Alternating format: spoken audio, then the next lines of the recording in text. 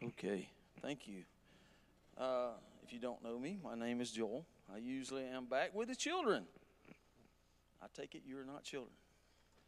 But Tyler asked me to speak, and I got to get a few things going here before I start. But when Tyler asked me to speak for Father's Day, I guess I are one, so I ought to be able to say a few things about dads. You just saw one of them singing, and I will deal with him when it's over with about singing that song because he knows I've been playing that song since he was a little bitty boy, and I love that song. If you hadn't looked up Michael Card, look him up on YouTube and look up some of his songs because they are really great. I am dad to David, Zach, who is in the back running all the video stuff that I know nothing about, and Becky. I won't talk about how long I've been a dad because that would give away Becky's age, and then I would really get in trouble. So you don't do that. Dads know that. David, I'll talk about him all day long, but not Becky. And I'm grandpa or papa to Eli, my grandson, and I have another grandchild on the way for November, so we're really excited about that. So I've got a lot of grandfatherly and fatherly experience, and I am dad-in-law to Marla, who's usually up here with David, and my son-in-law Jason. So got a lot of experience in the father business. Some of it good, some of it bad. How many dads we got here today? One? Really? One back there? I know Harley's back there. But yeah, that's cool. So what I wanted to do today when Tyler asked me to talk to you guys about being a father, there's some things that I think of when I think of a father that when I was an early stage in life. So I just wanted to get your thoughts this morning. We're going to have kind of an interactive thing to begin with. So what I want to do is I want a one-word description of a good dad from you. So we're going to talk about what makes a dad today. So any one-word description that you think that makes a good dad. Love. That's excellent. Miss Ruby, thank you. Honesty. He's been reading my notes. Another one? Kind. Good. Caring. Goes with kind. If I don't spell it right, don't judge me. Supportive. Excellent. We'll go back and look at these later to see how you did on the test. Anyway, any more? Leadership. So he's a leader. We'll just say Dad's a leader. Dad, you're a leader. Tag, you're it. Anybody else got anything else? Okay. So I don't know if the guys are going to be able to pull up what our technical difficulties today that we're having, but they're okay. Cool. But some of the things that as I went through on my own, and some of these things are great. But anybody ever call Dad a fixer? And I'm not going to write them all down. How about Miss Ruby hit one was a leader? How about a worker? Anybody's dad knows you've got to work. Kids got to eat. They eat all the cereal in the house. I'm just telling you. I know that from experience. Anybody ever call Dad this? Friend. Okay. Cool. So those are some one-word descriptions of a good dad. Your dad. Even if you were... One thing I loved about the song that David sang is there are so many people now who are raised by grandparents who have stepmoms or stepdads because their households that have broken up and they've remarried. So you may have been raised by somebody who actually wasn't your biological dad, but we've all had a father figure in our life. So what I want you to do, this is a little interactive thing among yourselves. Turn to the person next to you and tell them the one word that best describes your dad. Go for it. Oh, don't you be careful. You got to be careful. David, be careful. You already one strike in, buddy. So, Okay. So what formed that word or idea that you have of your dad? Or what you think a dad should be?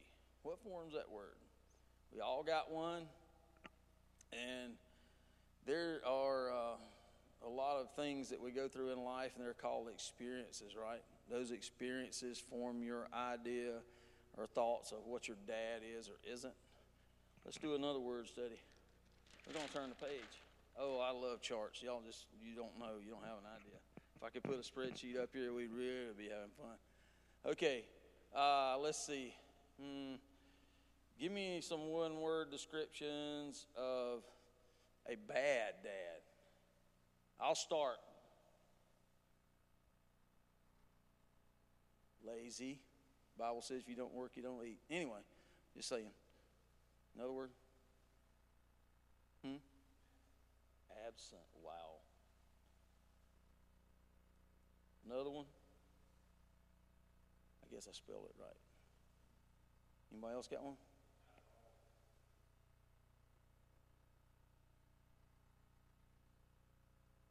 Don't know if that's right, but I'll spell it anyway.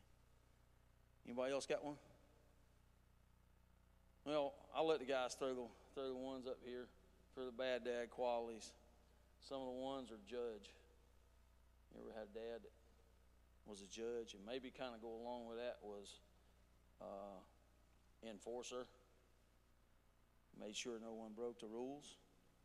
I hope this is not the case with your dad.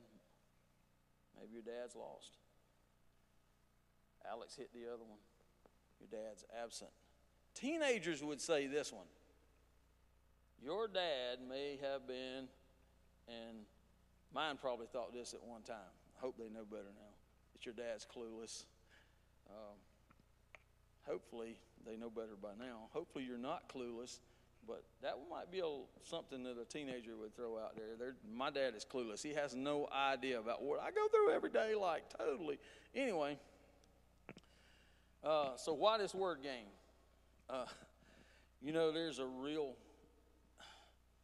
There's a direct link between your thoughts and my thoughts of our Heavenly Father that are related to the guy that you grew up in the house with. To the father figure in your life, those experiences, those thoughts, all these words directly relate back to how you think of your Heavenly Father.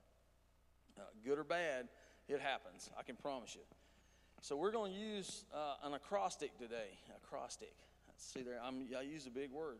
Acrostic is a word that you use the letters of that has. We're going to do a little teaching based on that. And the word we're going to use is faith. Does anybody? Faith is what your hope is based on. That's what all faith is. So what is your hope? What is your hope? What is the hope that you have? And I'm going to use a lot of my notes from me today. They're for me. They're not for you. They're for me because I want you to get out of here and get to eat lunch before supper time.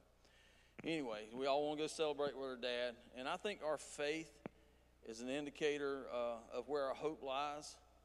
And the strength of our hope and our faith is going to determine how great or bad that a dad is. Where is your hope? So our first letter in our acrostic in faith, since it is the first letter in faith. Yes, teacher, I know it is an F. So let's look at our list and see if the word that I want to use is up here. I don't know if it is or not. I don't think it is. We've got some of them, but we don't have that one. And the first word we're going to use in our acrostic is going to be founder or foundation. You can use foundation, either one. Either one of those will work. Anybody know what they used in Jesus' time to actually start a foundation? Anybody? It was a simple thing. Jesus has called it all through the Bible. Take a guess. You cheated. In Jesus' time, they used a thing called a cornerstone. I don't know if the guys can get the picture up or not. I put a picture in the file.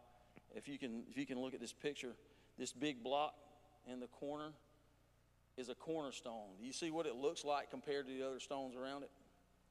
It is really smooth. It is straight. The right angle on it is perfect. Notice all the other stones are not. So for in Jesus' day, for a foundation of a building, you hear all kinds of things about cornerstone throughout the Bible. Just Google it. Go in the Bible app today and search cornerstone. You'll be surprised at how many things you get. In Jesus' day, for a building's foundation to be perfect, the cornerstone had to be perfect. The cornerstone set the foundation for everything else that's going to be built on it. If the stone was off on one angle just a little bit, the whole foundation's off. If you ever dealt with construction, you know that you get the foundations bad, then the whole thing is going to be bad. You're going to try to put in a new window one day, and nothing's going to line up. It's going to be like my old house that I live in that's over 100 years old. But things are going to fail. Things are going to fall, and everything built on it is just not going to be any good. So is anyone in here, if you think about Dad as the cornerstone of your family, if you've placed your dad as your family's cornerstone, guess what's going to happen? I'm just saying, I'm not perfect. Ask him and her. They will tell you, I'm not perfect. I know that. So your dad, or if I do that, if I place myself as the foundation of our family, if I try to set myself as that cornerstone, what's going to happen to my family? The foundation's going to be off, and my family's going to fail. There's going to be trouble. There's going to be all kinds of things go wrong. They can tell you that if we did that, we'd be in a lot of trouble. Anybody got a perfect dad? I want to meet Jesus. If you got him for a father, please tell me. I want to come see him. Hug his neck and tell him thank you for one thing. I don't have one either. My dad was imperfect. A lot of issues, one of his issues was anger. And you know what anger is? It's an indicator of an imperfect foundation. It's just one of the many things that fathers have to deal with. And the stuff that's in our life that we carry with us, the sin that we carry in our life, we're not perfect. So today we use tools like squares and transits and everything else to set the foundation, much like the cornerstone in Jesus' time. And all that does is make sure the corners are square, the building is well supported, it's built on a great foundation. But if my kids use me as the foundation of my family, we're in the toilet to start with. It's not going to work. And if a guy takes on that role, or a man that's in your life as the father figure takes on the role of that cornerstone, that basis for your foundation of your family unit, it's not going to work. It's going to fail at some point. Let's look at what God says in Job 38. Now, if you've never read the book of Job, there's this ongoing conversation between God and Job, and Job's going through all these trials and all these things.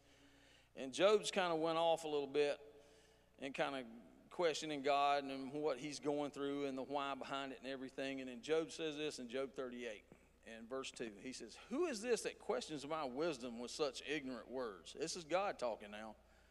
"Brace yourself like a man." In other words, put your big boy drawers on. Here it comes.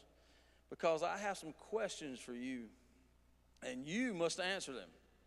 And that's something God's telling all of us. "Where were you when I laid the foundations of the earth? Tell me if you know so much." Don't think God's got a sense of humor. I can just see him wagging his head telling Job this. "Who determines its dimensions and stretched out the surveying line?" If you don't know what a surveying line is, it's a line that they run from one corner of a building to the other to lay out the floor plan of a foundation of a house or a building, whatever it is you're building. So he said, "So who determines its dimensions and stretched out the surveying line? What supports its foundation, and who laid its cornerstone?" As the morning stars sang together and all the angels shouted for joy. So this is what God says when we try to build on a faulty foundation. When we rely on our own wisdom as dads or moms, are followers, are leaders, as Miss Ruby said a while ago. We take on a role that's not intended for us. Jesus didn't mean for us to be the man. You may want to be the man, but he didn't intend for us to be the man. So let's look in Zechariah 10 and see what Zechariah has to say about this. And God's talking to the leaders of Israel here, the leaders of the Hebrews. He says, my anger burns against your shepherds, and I will punish these leaders. For the Lord of heaven's army has arrived to look after Judah, his flock. He will make them strong and glorious like a proud war horse in battle. From Judah will come the cornerstone, the tent peg, the bow for battle, and all the rulers. They will be like mighty warriors in battle, trampling their enemies in the mud under their feet, since the Lord is with them as they fight. They will overthrow even the enemy's horsemen. Wow. That's a promise. And in case you didn't catch it here, God's telling in this is a prophecy about the coming of Jesus. Jesus is going to be our foundation. When he's talking about that cornerstone, the Lord of heaven's armies is coming to look after his flock. He's prophesying the coming of Jesus. And he's going to be the one to be our foundation. He takes on that role when he calls him the cornerstone in here, and he takes on that role to be what we cannot be. Now, he says another thing, and I'm sure some of you may be wondering, what is he talking about? A tent peg. Anybody ever been tent camping? You ever been in a tent? What's it like when the wind's real bad and storm's coming and it's just waving all over the place? I've been in one where I woke up and saw the floor floating because there was so much water. Really, seriously, I did. There was bad thunderstorms at the beach and the tent floor was floating. But God is saying he's going to be our tent peg. You know what happens to a tent that's not staked down really well? You're going to be up scrambling in the middle of the night trying to find a way to stake that thing down in a windstorm or a thunderstorm to keep you and everything you've got from getting soaked. And in Jesus' time, tents on up all through the New Testament. Paul was a tent maker. There were people who lived and worked out of tents. So tents were a big thing, and that was one of the ways he was telling you that he said, what he was really trying to say is, have you ever had a storm in your life that you felt like was going to blow you away? You ever had one of those? I have. We lost a child at 6 days old. We lost my father-in-law to leukemia. We lost my mother-in-law to Alzheimer's. And when that doctor walked in that room and said Brett had leukemia, instead of a cold or some kind of virus or flu, what do you think the tent walls are doing? They were moving in that wind, baby. I'm telling you. Thankfully, praise God that I knew the one who is the tent peg, who holds it all together when I can't. That is an awesome thing. I hope you can say that about him. But he will hold you in the strongest storm. Your dad might not be able to do that. If you're looking at me as or any other dad, to be the one who holds everything together when things are falling apart, we're probably going to fail you because we have doubts and we struggle. So that's what he's telling you. Now, this next one I love from that verse. He says, he is a bow. Now, look, people, I know something about bows. You're talking to a hunter. I've shot them and used them for a long time. But God's not talking about going looking for a deer and sitting in a tree stand right here. He's talking about going on the offensive. And most people today would think a .40 caliber Glock is the best kind of concealed weapon that you can have. Let me tell you, it's not. Jesus is the best concealed weapon that you can have. And that's what God's talking about here, about being warriors in battle. Instead of sitting back and waiting for trouble to come, an ongoing relationship with him gives you a foundation. It gives you not just something that helps you survive the storm, but it gives you something that you can actually attack this enemy with who is coming after you, and he will. Some of this stuff is just like Job in the Old Testament. We go through things because we don't know what's going on in the heavenly realm and what God's allowing to happen to us, so he can say, look at this. This is my servant. He won't deny me. So if you want to have a steady foundation, if you want to be able to go on the attack with your family instead of waiting for things to happen to you, then I can tell you that in this verse and other verses in the Bible, God promises that He's going to give us that ability. Our next letter in our acrostic is a word beginning, let's see, faith, F-A. It's A. And one of our, I don't know if one of our words is up here or not. Wait a minute. No, it's not. I'll put it up here. And our next word is available. And I know what some of you are thinking already. Does your dad have time for you? Has he had time for you in your life? Does he get involved with the things that you do, and does you get involved with the things that he does? If our dad really loves us, in our minds as humans and kids,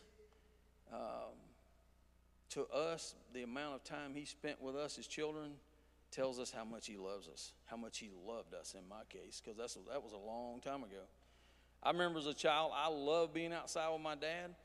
My dad went bird hunting back then, quail, and I loved that. I thought it was, man, that's cool. You get to shoot a gun. They tasted good. My grandma cooked them all the time. I really loved that. I loved the time to just go outside and be with my dad. I bugged him to death till he finally started carrying me. He took me with him. He taught me everything that I know about gun safety. You learn that when you've toted a shotgun all day and you can't shoot it because he won't let you because you pointed it the wrong direction. I learned that kind of stuff at a very early age. It was the one thing that my dad and I connected on, and now he says he did his best to discourage me from it. And Brett probably wishes he had done a better job at discouraging me from wanting to be a hunter. But at that young age, my dad was available. But as I grew older, I found my dad, because of his work schedule and other things that he was pursuing, he had very little time for me.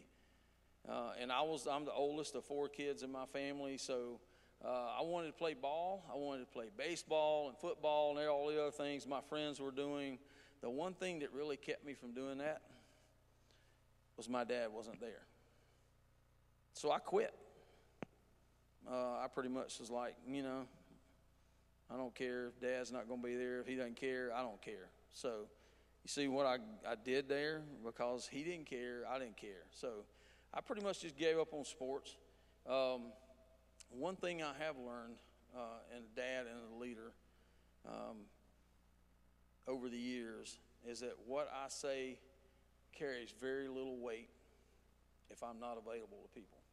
I can tell you, I can be the best leader in the world. I can stand up here and tell you all this stuff, and hopefully you'll go home and you'll apply it and put it into practice. But if I don't do it, if I don't spend time with you and I don't build some equity with you by spending time with you, then it's all, don't do as I do as I say do. That don't work. Trust me. I've been in leadership long enough now to know that really does not work. Leading my family means being available. I got time to spend with them.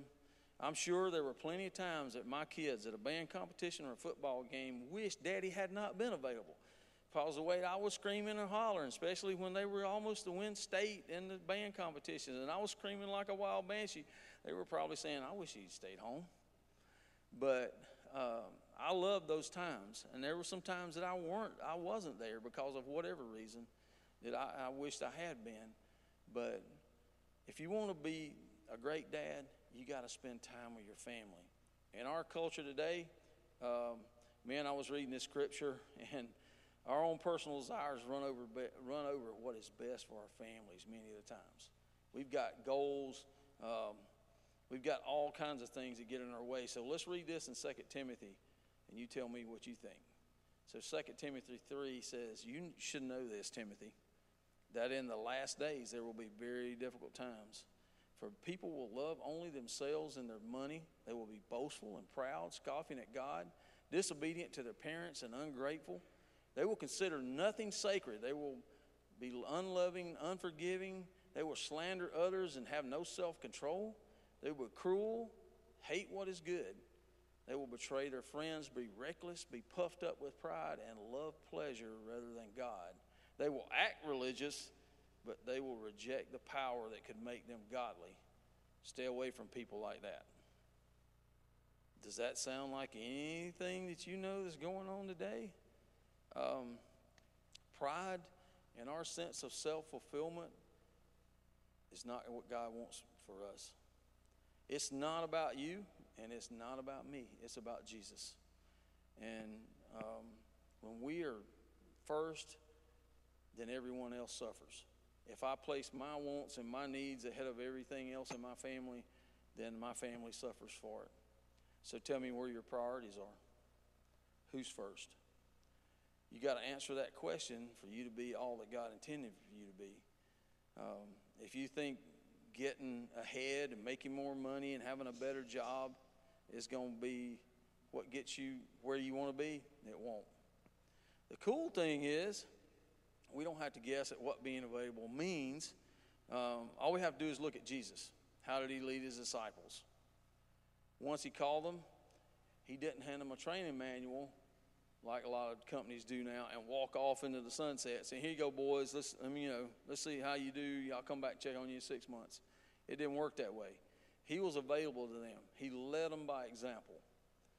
From their calling to his resurrection, Jesus never left them alone. There were times that he sent them out to do what he had called them to do. They went out and they cast out demons and preached in his name, but they always came back, and Jesus always was giving them feedback. And he was always encouraging them. I saw in a Bible study that I was reading the other morning, it says great companies who have great culture, said they praise people in their company 6 times to one comment that's negative or one comment that judges them. And I'm going, wow, man, that would be cool to work in an environment where you get praised 6 times. I'm very fortunate. I do work for a place like that. But there's a lot of people that don't. They don't have that encourager. And Jesus' prayer in John 17 shows us how he feels about all of us who follow him. In John 17 and verse 6, Jesus says, I have revealed you to the ones who you gave me from this world. They were always yours. You gave them to me, and they have kept your word. Now they know that everything I have is a gift from you, for I have passed on to them the message you gave me. They accepted it and know that I came from you, and they believe you sent me. I'm praying not for only these disciples, but for all who will ever believe in me through their message. I pray that they will all be one, just as you and I are one, as you are in me, Father, and I am in you. And they may be in us, so that the world will believe you sent me. Jesus never leaves the people who love him. Dads, moms, leaders. You want to impact your family or your workplace, even your boss. If you got a bad boss, you want to make an impact. If we don't have time for anyone but ourselves, then we'll never see this type of unity. We have to. It all begins with us being available.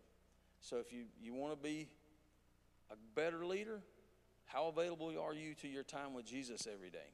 What does that look like? What's your quiet time look like? And I know I'm not going to give you this, do this, get a journal, do the Bible app, blah, blah. It looks different for everybody. But you need to have a time where you set it aside and you made yourself available to Jesus. That it all begins with that. So, action item for this week. How are you going to make yourself more available for your relationship with Jesus? And number 2, what are you going to do to make yourself more available to your family? Somebody asked me at Jumpstart when they hired me, said, how are you going to lead the people or care for the people that will be under you, that will be in our ministry? And to which I replied, I said, they're going to be on my calendar. I schedule them time. I schedule time every month with Tyler and some other leaders in our community. But these guys that I work with every day, They deserve my time. They deserve me putting in that calendar reminder. Hey, you need to go see Charles today. He did a really good job on the door in the gym. Miss Ruby, you need to go check that out, by the way. But we've got some awesome guys, but the way you value them is you spend time with them. And if you got a calendar or a planner, if you're one of those type of people walk around with a little planner thing, just put it in there. Most of us use our phone. Pick up your phone, put it in your phone, schedule your time so you know, because things are really busy today. I get that, but you have to be intentional with your time. What you say has very little impact. It's what you put your time in, how you make yourself available to your family. Our next letter in our acrostic is I. F-A-I. That's right. Okay. And for everyone in leadership, this is something. If you're going to be successful as a dad or a leader, my goodness, this word is called integrity. And you could put integrity/honesty. So he's been reading my notes. Integrity is a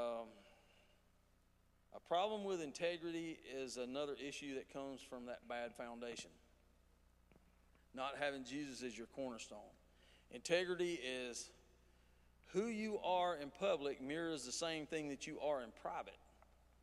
Families with dads who act one way in public and act another way in private, that's just an indicator of a bad foundation. You can't lead your family that way. You can't act one way at work and a different way at church. I don't know if you guys, how many people you ever worked around people like that? I have. And I see the impact it has on people who aren't Christians. They look at this person and they see them at work. So why would I want to go to church with this guy? I had some guys ask me that. If he acts that way at work, I sure don't want to go to church with him. So your integrity, how you act. I hope and I pray that integrity is not an issue with you as a dad. I can remember as a small child, my dad had a really violent temper. He would get so angry because something didn't go his way or my mom or I had done something wrong. And he'd take that anger out on us physically. Just because he was so mad, it was like he didn't know what else to do, so he took it out on us. And at home, he was really violent. He was angry. When we go to church, I was dressed well. I looked good. Mama looked good. We were all smiles. Hey, y'all. But guess what?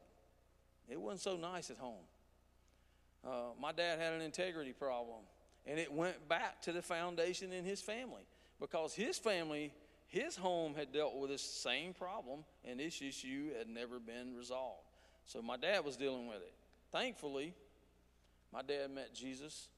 And over the years, he gradually, it took some time, but he gradually got better and better and better. And thankfully, my younger brothers and sisters didn't have to deal with some of the stuff that I had to deal with. So I'm thankful to Jesus for doing that for my dad. And I love my dad today. He's 86 years old. And I'll give him a call or go see him in a little while. But it is amazing to see how God transforms people. But when your integrity is off, your relationship with Jesus is suffering somewhere, some way, shape, or form. So it matters most to our families because they know us like no one else does. I can stand up here and try to be all that to you, and them two boys and her and Becky could tell you some tales that like, oh boy, he ain't all that. And that's probably the truth. I have not been all that. Let's think about this. Proverbs 20:28. Love and truth form a good leader. Sound leadership is founded on loving integrity. Loving integrity. Not just, I want to be the same. No, you have to love it. Proverbs 14:32 says, the evil of bad people leaves them out in the cold. The integrity of good people creates a safe place for living. Let's go on to Matthew 22:15. That's when the Pharisees plotted a way to trap him into saying something damaging. They sent their disciples with a few of Herod's followers mixed in to ask, Teacher, we know you have integrity. Teach the way of God accurately or indifferent to popular opinion, and don't pander to your students. So tell us honestly, is it right to pay taxes to Caesar or not? They were trying to catch Jesus in a lie. But one thing they did admit is that Jesus, we know you have integrity. Integrity creates a safe place for living. That foundation that we set our family on will be safe. Our family will feel safe. We will have open and honest communication if we have integrity. Is your home safe? Do you practice in private what you display in public? That's all integrity is. I think all of us can talk to Jesus about that on some level. All of us can. But if you have a basic foundational problem with integrity, then that's something you need to deal with Jesus on, so you can put him as the cornerstone of your family. Jesus always had one goal in every situation and every sentence he recorded. He wanted to make his Father famous. He wanted everybody to know about him. And we naturally learn to put on masks as adults for the situations that we're in. We go to work and we put on one mask, or we go to school and we put on a mask, whatever the situation is. But that wasn't Jesus' case. Jesus was the same. He says, I'm the same to yesterday, today, and tomorrow, all the time. So that's what real integrity is you are the same person all the time, at every situation. If integrity is one of your character flaws, promise me, I promise you that Jesus will help you solve that issue. He's helped me, and he's helped millions of people, not just men, women, all kinds of leaders help solve that problem.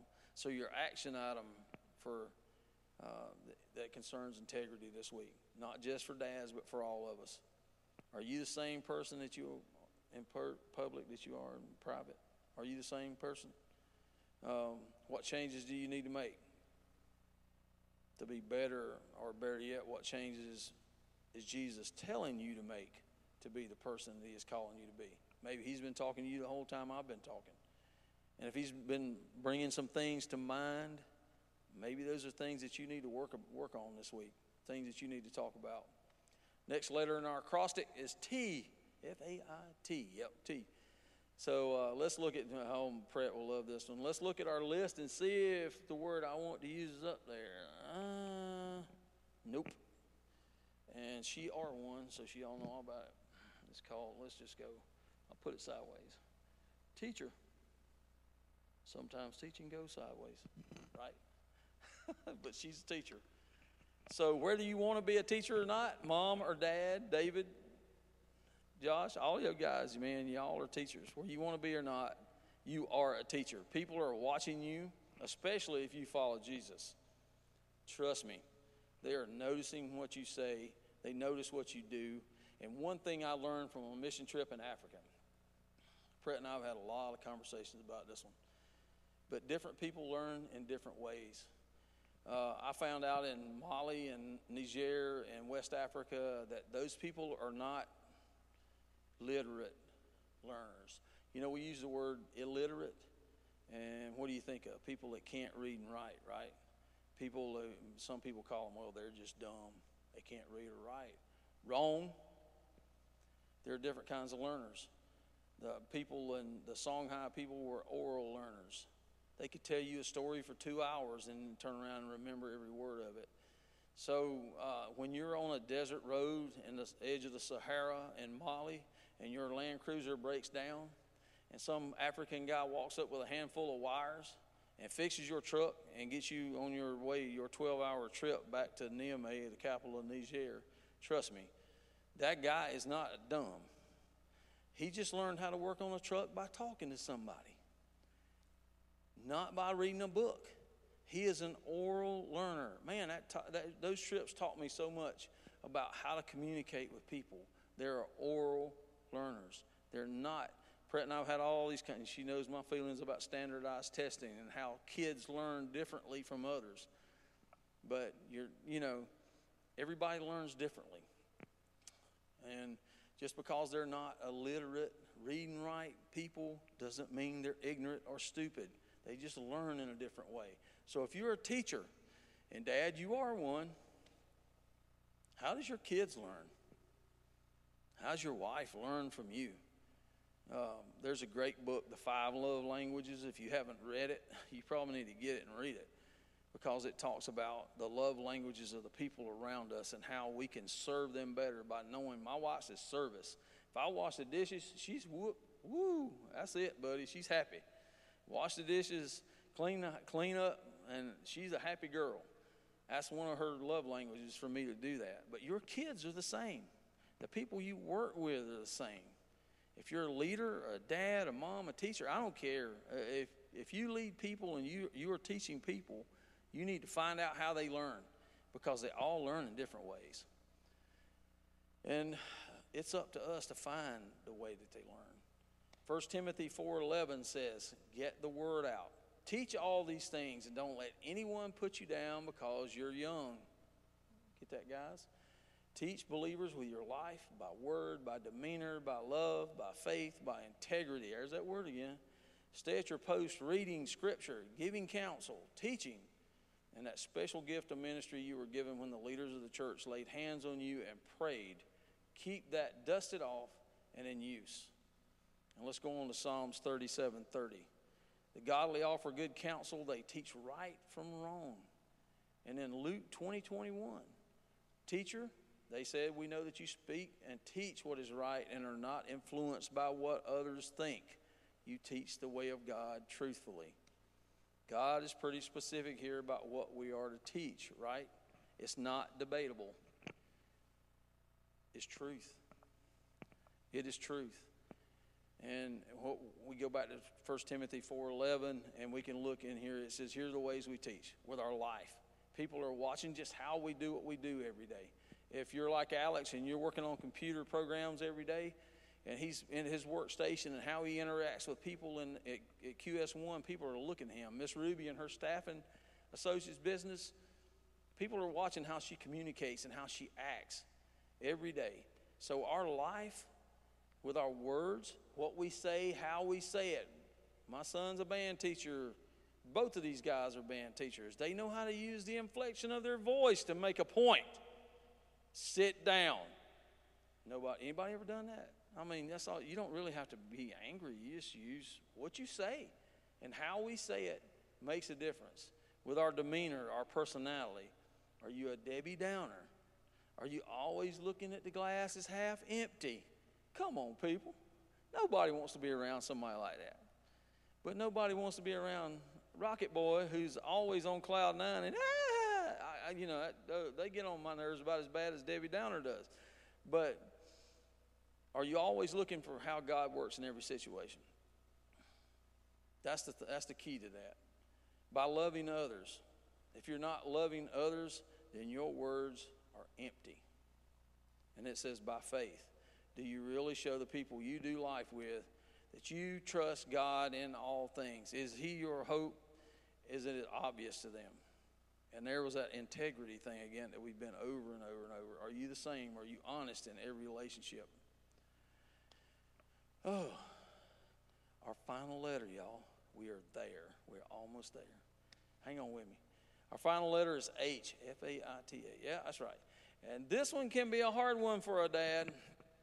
Oh, man, we're often called to make some decisions that impact our family.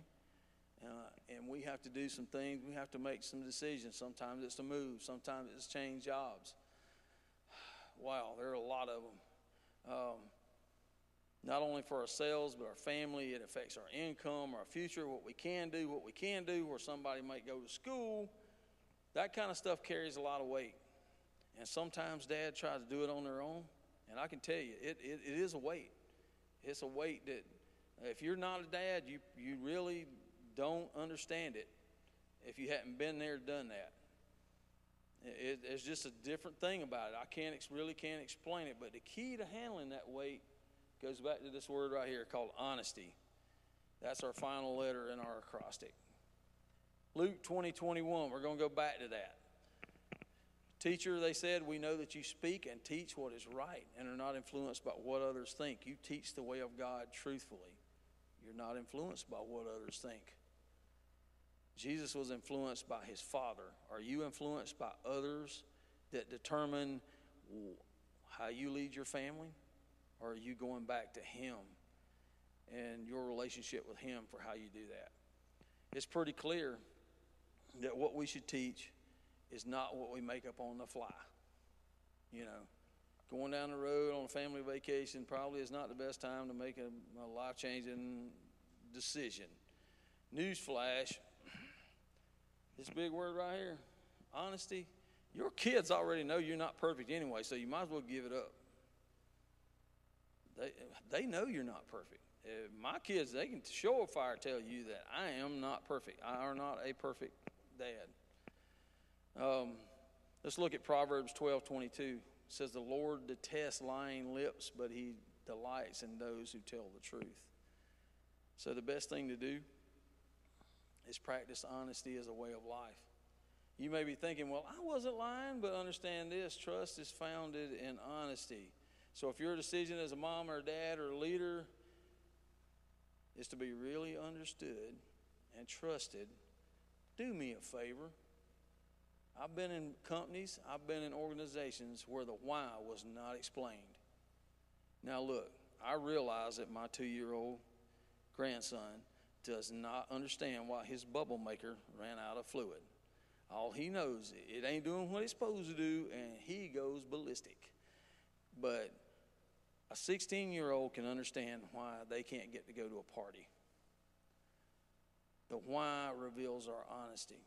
Don't be scared, any organization, the Vine Church, any church, don't be scared to tell the why behind the decisions that you make. Ask. If you don't get told, ask. Why? Why? Be that child. Ask why. Make us tell you why. If I don't, if I'm not telling my kids why, I'm failing them. They don't see the heart behind what I'm doing. That's something that you really need to see. An intern, when Tyler and I was on staff at New Spring, an intern that I had at the time asked me for some leadership advice, and I thought it was kind of funny. I'm going, you really want to hear this? I guess he expected me to spout some John Maxwell or something. I don't know what he wanted to really hear, but I said, okay, here you go. What is my leadership based on?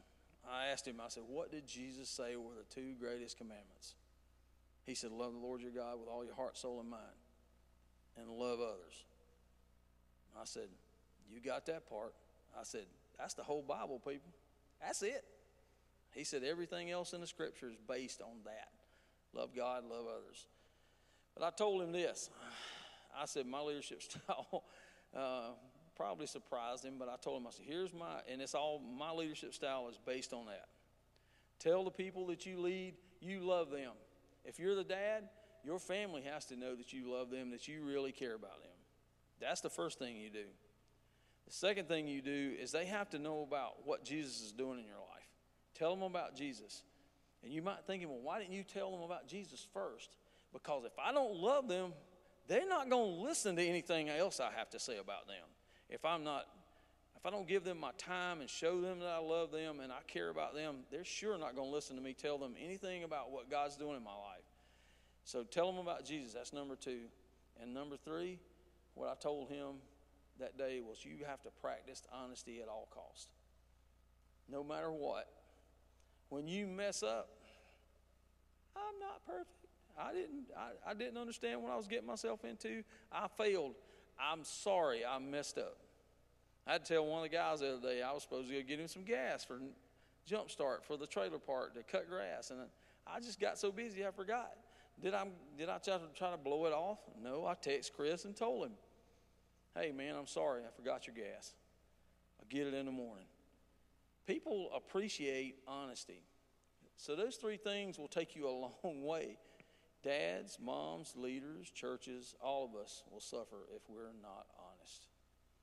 But we leave out being honest in our relationships with Jesus, our families, and the people we lead, and all of them are going to fail. We have to be really honest. So as we wrap up, let's just do a kind of a quick run through. Foundation is your cornerstone. Jesus is the one who should be the cornerstone of your family. It shouldn't be your portfolio. It shouldn't be the accomplishments that you got hung on the wall. My 31 and a half year plaque from Timken doesn't really mean a whole lot. when my family are looking for me to lead them through a crisis. Jesus being my foundation made that difference, not that plaque on the wall. So at some point you have to decide, what is going to be your foundation? Is he the one who holds you in the storms? Romans 3 says this, but now God has shown us a way to be made right with him without keeping the requirements of the law as promised in the writings of Moses and the prophets long ago. We're made right with God by placing our faith in Christ Jesus. And this is true for everyone who believes, no matter who we are, for everyone has sinned. We all fall short of God's glorious standard. Available. How available are you, Jesus, to your spouse, to your family, and then the people you do life with? Does your calendar, if I looked at your calendar or your planner, where does it show me about you spending time with people? A lot of times we don't put that into a calendar. We don't plan that time out. We just do it. Okay, so you do it. Are you doing it? I guess that's my big question to you. What changes do you need to make in your life to be available to your family and the people you love and the people you lead? Let's go back to integrity. Are you the same in private or as you are in public? Do you put more effort into the office or the job than you do in your quiet time with Jesus?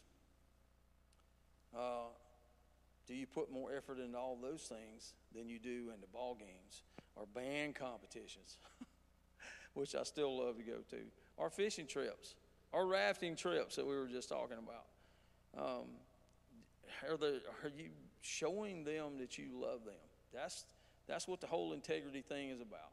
Are you fleshing out that love that you say you have for them with your time? Teacher, what are you teaching your family? You're teaching them something, good or bad, you're teaching them something. So what's the foundation that your teaching is based on? As math teachers that I used to have would always teach you when you're doing algebra or some other, show your work. Does your family or the people you lead understand the why behind what you're doing? Do they see that Jesus is your foundation? Do they hear the words come out of you that explains the why behind your leadership in your family? Teacher, what are you teaching them? Do you know their love language? Do you know how to reach each member of your family with the things that you want to teach them? Some of them won't. Some of them won't be. Some of them you can get them to do a journal and talk to Jesus that way. Some of them you need to talk to them. Some of them you can sit in a boat and fish like me and David do all the time and talk. It's how do you teach them? Honesty. Are you holding back on things? Trying to be super dad? You got your you pull your cape out and think you got it all together. I can fix it all. Barbie O used to call me Mr. Fix-It. No, I wouldn't. I was never claimed to be Mr. Fix-It. I do. That is a dad. That's a dad bad trait. We do try to fix things. Our first thing is give me a hammer and a screwdriver, and baby, I'll get in there on it. I'll do something with it. But you can't always be super dad. Do you feel like being open about what's going on with you, how things are weighing on you? Can you do that with your family? Do they give you the openness to do that, to express yourself like that? Are you telling them about what Jesus is teaching you? Are you being honest and admitting your faults and your failures and your struggles? Your family knows, people. Your family knows when things are falling apart at work. They can look at you and tell. I've had my daughter asked me one time when I was really struggling with something about what's going on, and she just sensed that. She knew it. Today, if you can't say that Jesus is your cornerstone, your foundation, we would love to help you have that conversation. If you're here with us or you're online watching us on Facebook, we'd love to have that conversation with you. If you go back to Romans 3:23, it says, all have sinned and fall short of the glory of God. It's not one of us, it's all of us. We all are imperfect. Don't get the idea. Take your cape off and put it in the closet. Nobody's perfect. We all have sinned and fall short of that glorious standard. And that's what God's word says. And right now, what I want to do is ask everyone to stand. We're going.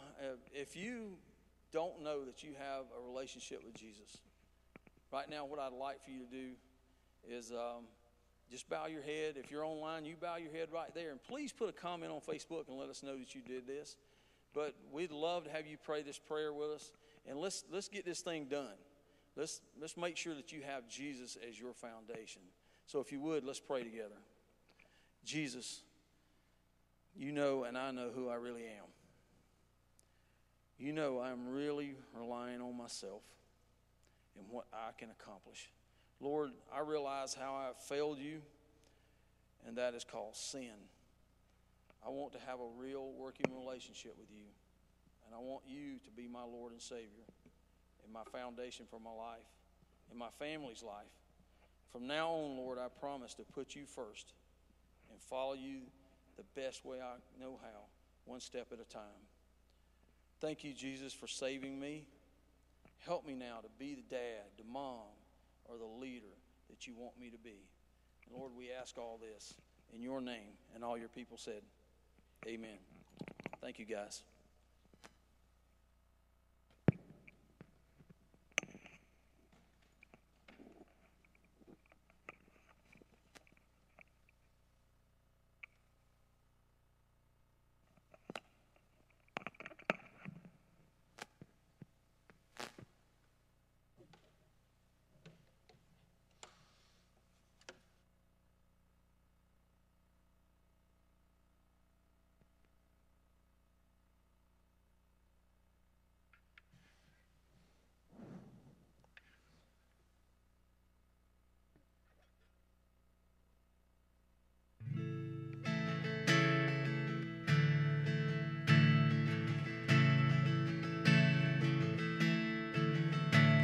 Oh, I've heard 1,000 stories of what they think you're like, but I've heard the endless whisper of love in the dead of night, and you tell me that you're pleased and I'm never alone.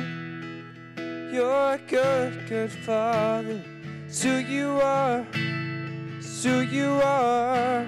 It's who you are. And I'm loved by you. It's who I am.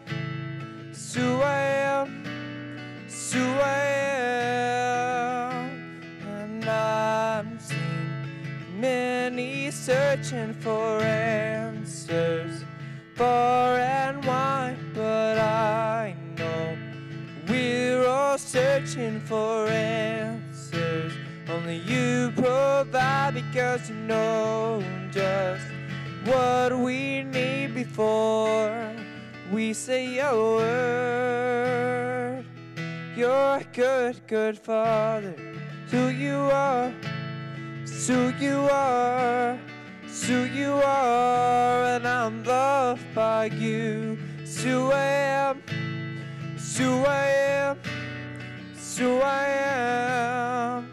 You are perfect in all of your ways. You are perfect in all of your ways. You are perfect in all of your ways to us.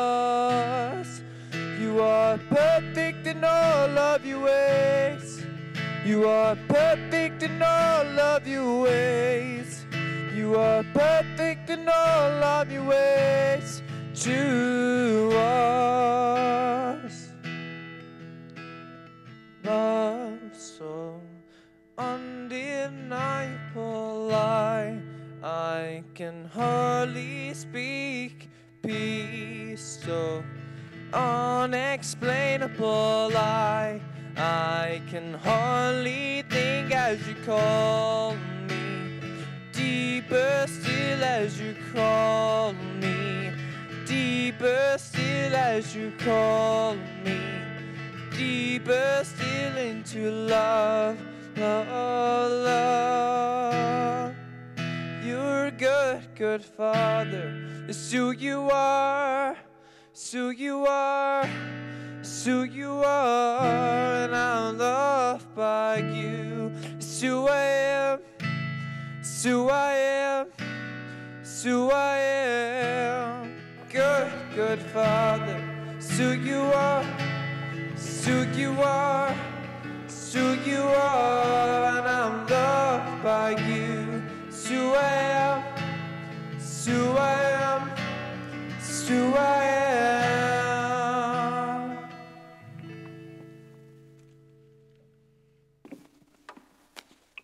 All right. I just want to reiterate again, happy Father's Day to all the fathers who are here, and thank you so much for coming and being with us this morning at the Vine. Thank you, Joel, for that message that encourages not just fathers, but each and every one of us to be better and to do better and to let Jesus be the cornerstone of our lives and of the way that we live and the way that we treat people and the way that we lead and the way that we follow. So let Jesus be your cornerstone as you go forward today and every day. So thank you so much. Thank you for everybody else who is here. If you have any prayers, any questions, any concerns, anything that we can help you with, we'd love to connect with you after the service. Feel free to meet us at the garden or just come up and grab us and talk to us. And if you're online, we want to connect with you as well. So email us at hello@thevine.tv. And we will respond to you as soon as we can and help in any way that we can. Now, for the fathers who are here today, I have an envelope. And usually what comes in envelopes is pretty nice, right? So I have an envelope full of gifts for all the fathers who are here today. So if you would, after the service, once we close, just come meet me at the front of the stage, and I have a gift for you from the Vine Church, just to say thank you and just to say how much, like Joel said, we love you and we care about you, and we're so glad that you're here with us today. So as we go forward and as we get ready to leave, I'm going to pray for us, and then let's go have a great day. So let us pray. Dear Lord Jesus, thank you again for this day. Thank you for every father that has been so that we may be here now. And thank you most importantly for our Father who cares so much for us and who loves us so much. He did not want to be separated from us. And so he gave us our Lord and Savior Jesus Christ. We thank you so much for all that you do, all that you bless us with each and every day, this breath that you've put in our lungs that we may have life. And we just pray, Lord, that you will be with us as we go forward today and help us to live a life full of love, full of joy, and full of hope and happiness, that we may be able to take light into the darkness. We pray, Lord, that you'll just be with us, guide our steps, and in everything that we do, may we bring glory and honor to you. In Jesus' name we pray. Amen. Have a great day.